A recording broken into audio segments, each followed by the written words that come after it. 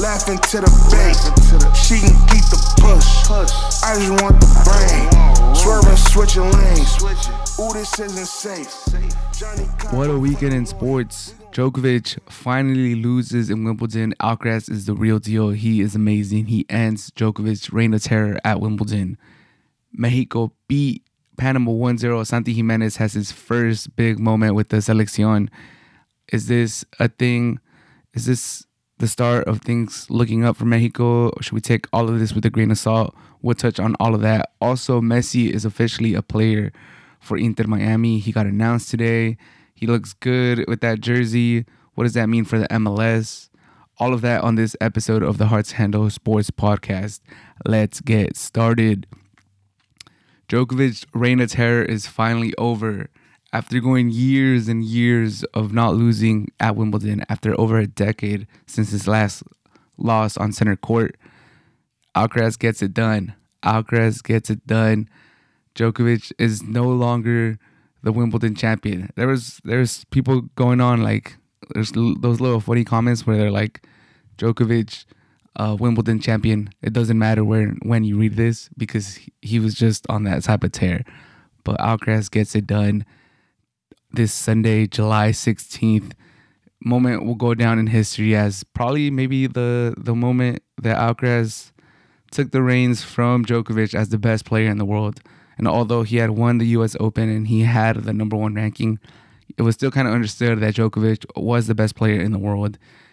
You know, some people might still have him there. He did win the Aussie Open. He did win the French Open. He got to the final of Wimbledon. So if he wins the U.S. Open, he'll still probably be regarded as, you know, the main man, the number one, the head honcho. But Alcaraz did win the U.S. Open. He's a current reigning U.S. champion. He's a reigning Wimbledon champion. And he looked good today, man. He looked good after all those nerves that he had at Roland Garros, where, you know, his fitness, it cost him his fitness. Basically, that's the reason he wasn't able to finish Roland Garros semifinal against Djokovic, is because his thoughts got him nervous. The moment was a little too big. You know, playing Djokovic in the semifinal of a Grand Slam, big moment. But he definitely rose to the occasion today, and it didn't always look like that, so that made it more impressive. The fact that Alcaraz got spanked 6-1 in the first set, and he came back and he won, like, that's so impressive. That's so impressive. Like the magnitude, like, it could have been so easy for him to be like, you know, it's not my day. He's won these like last four. He has the most Grand Slams ever. He's the GOAT. Like, it could have been easy for Alcaraz to pack it in and just go through the motions after getting spanked 6-1, but he bounces back in the second, wins in a tiebreak, and then makes his own 6-1 against Djokovic to take a 2-1 set lead. And then in the fourth, Djokovic, you know, that experience, that winning mentality makes him hang in there, breaks Alcaraz, and we're going to a fifth, which is crazy. Most people would have probably thought Djokovic was going to win that with all the experience, with, you know, all these back-to-back championships that he was defending. Like, it just looked like Alcaraz had taken such a big momentum, like at the end of the third, and for Djokovic to wrestle it back and win the fourth, it kind of felt like it was teetering back towards Djokovic.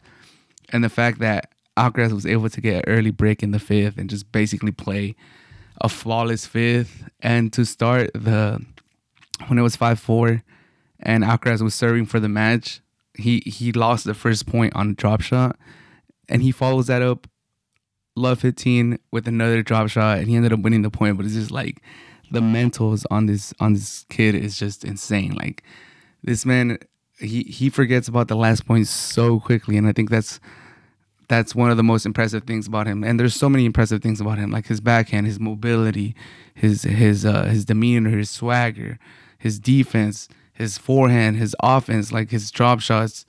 There's so many things about him, but his mental is just insane. Like love 15, just missed a drop shot, trying to close out the match.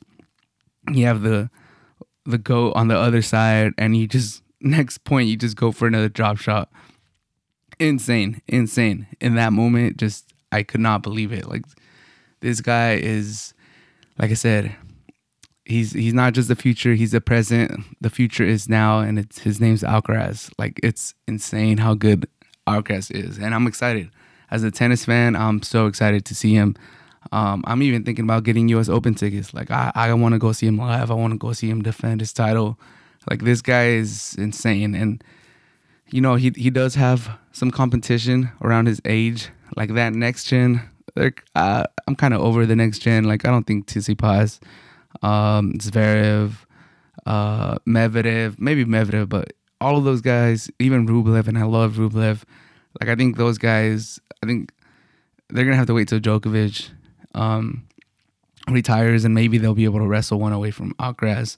But the main competitors for Alcaraz are probably going to be Rune and Sinner for sure, even though he got spanked by Djokovic, but he's played some close matches with Carlos Alcaraz.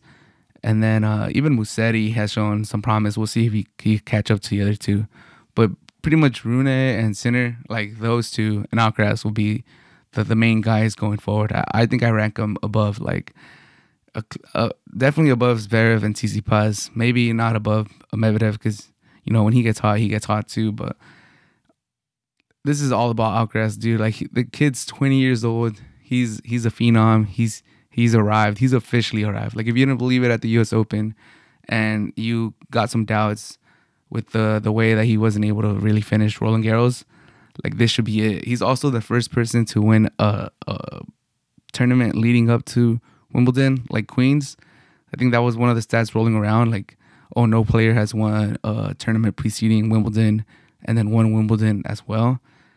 He's already breaking these little records that, you know, you got to be like an older, more established player to be breaking these lower records as your career progresses. He's 20 years old and he's beating records. Like, it's crazy. It's insane. And he's humble and he has a swagger. Like, when he scores a big point, he looks at his box and he just lifts his chin up. Like, I find that so cool. Like, I like people that have personality and swagger, and they bring some of that, other sports swagger into tennis. It's not just, suit and tie and stuff like that, and like robotic. Like, I like that. I like players to have a little bit of personality, and Alcaraz just has everything. He has the personality, he has the game, he has the respect for the other opponent. Like, he has everything. This guy is insane, and I'm happy.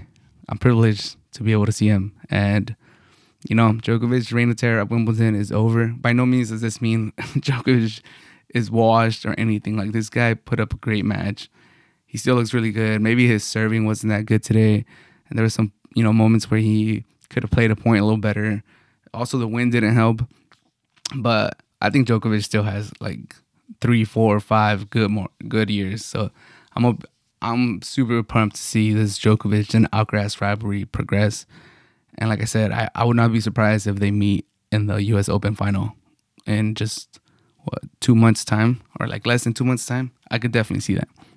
Mexico defeat Panama 1-0 with a beautiful solo goal by Santi Jimenez. And these are the type of moments, these are the types of, progress and talent and potential that we've seen from Santi Jimenez, not just in Cruz Azul, but now in Europe.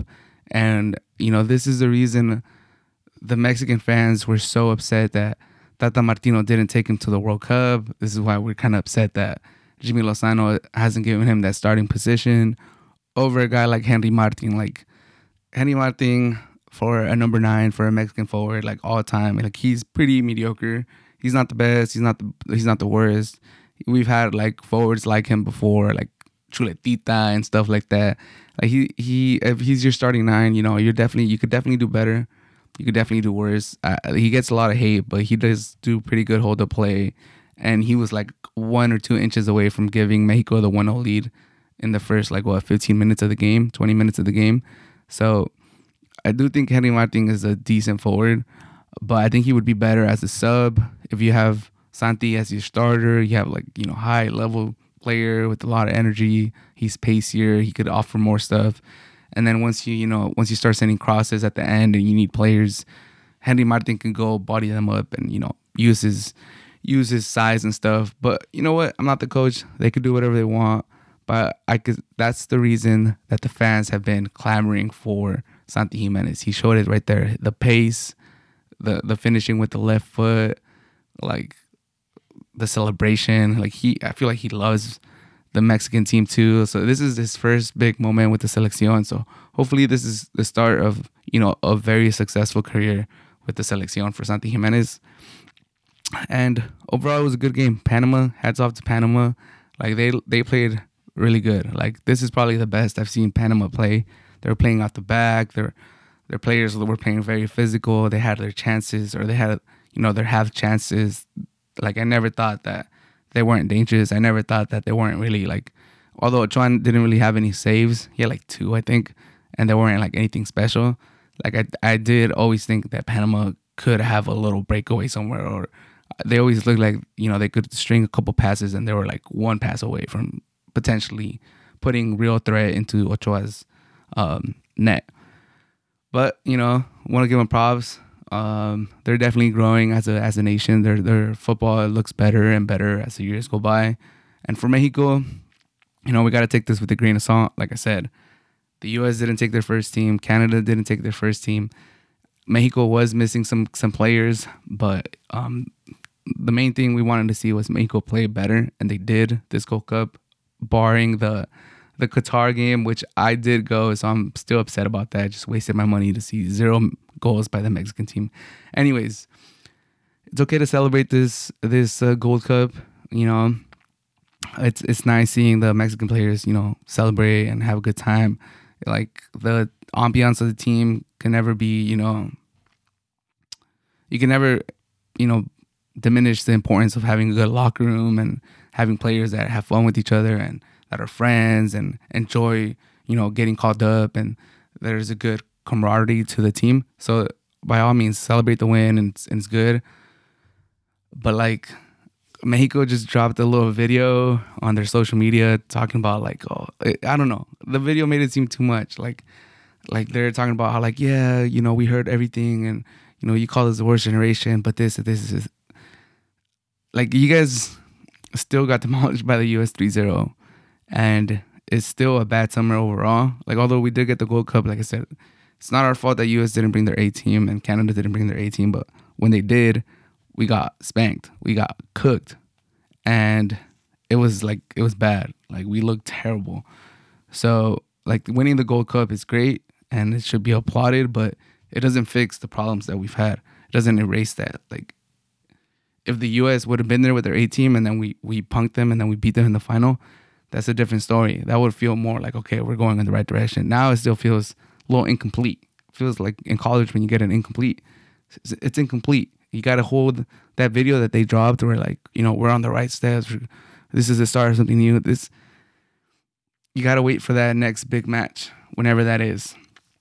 So I think they jumped the gun a little bit on that video that they dropped where they're getting all sappy and sentimental and we heard you and all this stuff. Like it's the Gold Cup. It should be celebrated. They did look better. But there's still a lot of changes that need to be done. We're done of hearing these empty promises. Like, there's going to be change, there's going to be change, and there's no relegation in the Mexican League. They keep appointing all these coaches that the fans and the players don't want. The youth players don't get chances with their national team. They put these crazy price tags on Mexican players so that they don't go to Europe. Like, there's a lot of things that need to be done for the fans to be happy and to really if you're gonna drop that video, there should be okay, we're gonna go play Libertadores, we're gonna go play Copa Sudamericana, we're gonna go put a cap on how many foreign players they could have, we're gonna bring back relegation, there's gonna be more transparency with the directivos, it's not gonna be just about making money, we're actually gonna turn Mexico into a powerhouse. We need to see all of that before you drop that video and you're try to get all sappy and make it seem like everything's changed. The only thing that changed between Mexico losing, getting embarrassed by the US 3-0 in Vegas, and right now was Jimmy Lozano being the new head coach, and the players seem to really react to that. But there's rumors, and the directivo dropped that video before the final on Friday that it doesn't matter what happens, that Jimmy is not guaranteed to keep the coaching position. So it kind of looks like they're not going to keep him. So, miss me or miss us with that little sappy video. Like, keep Jimmy Lozano or a real competent coach and make some real changes to the soccer structure in Mexico. Like relegation, invest in the youth, let them go to Europe, a lot of stuff. So don't just take this Gold Cup victory and market it as this is the big switch that this is where we turned. Like nothing really turned. Like the players played a little better under Jimmy.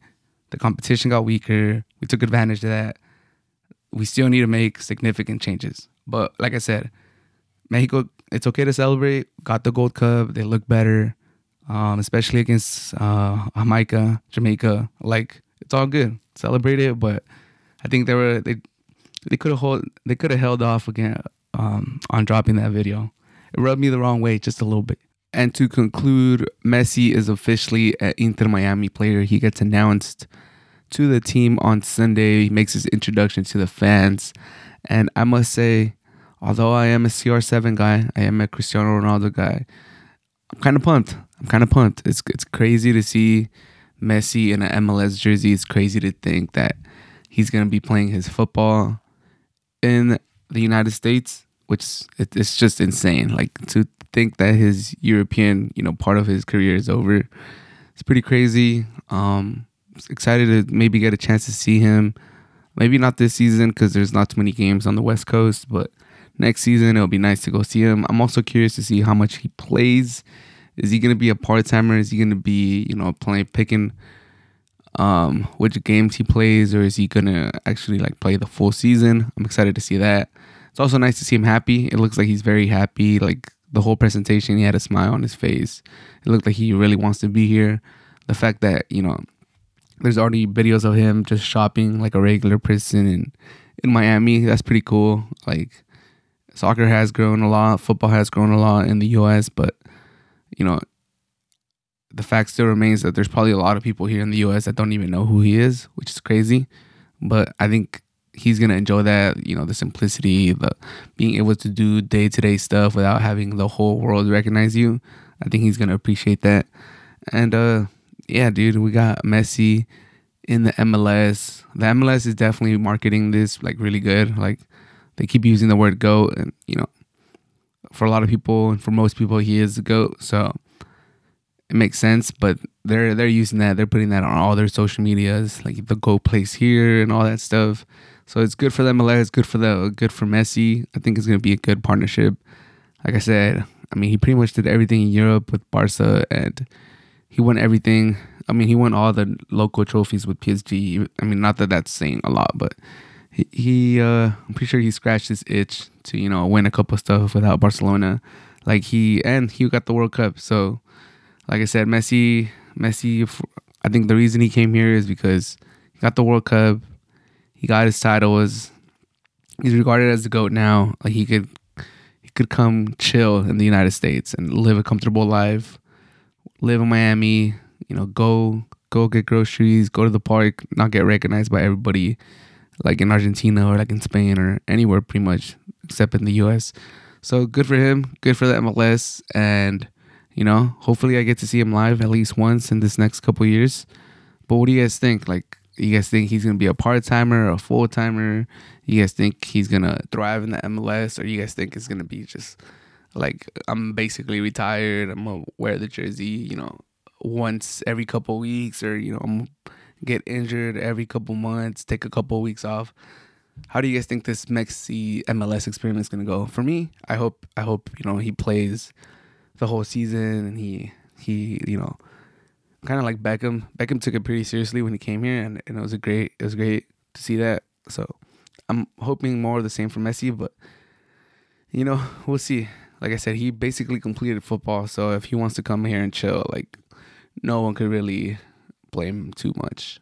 But that should do it for this episode of the Hard to Handle Sports Podcast. My name is Ismael San Juan. Thank you so much if you made it to the end. Until next time, have a good day. Check my mentions when I slide, no sudden moves. On my goons to stretch 'em. And I'm taxing for the fee. On my damn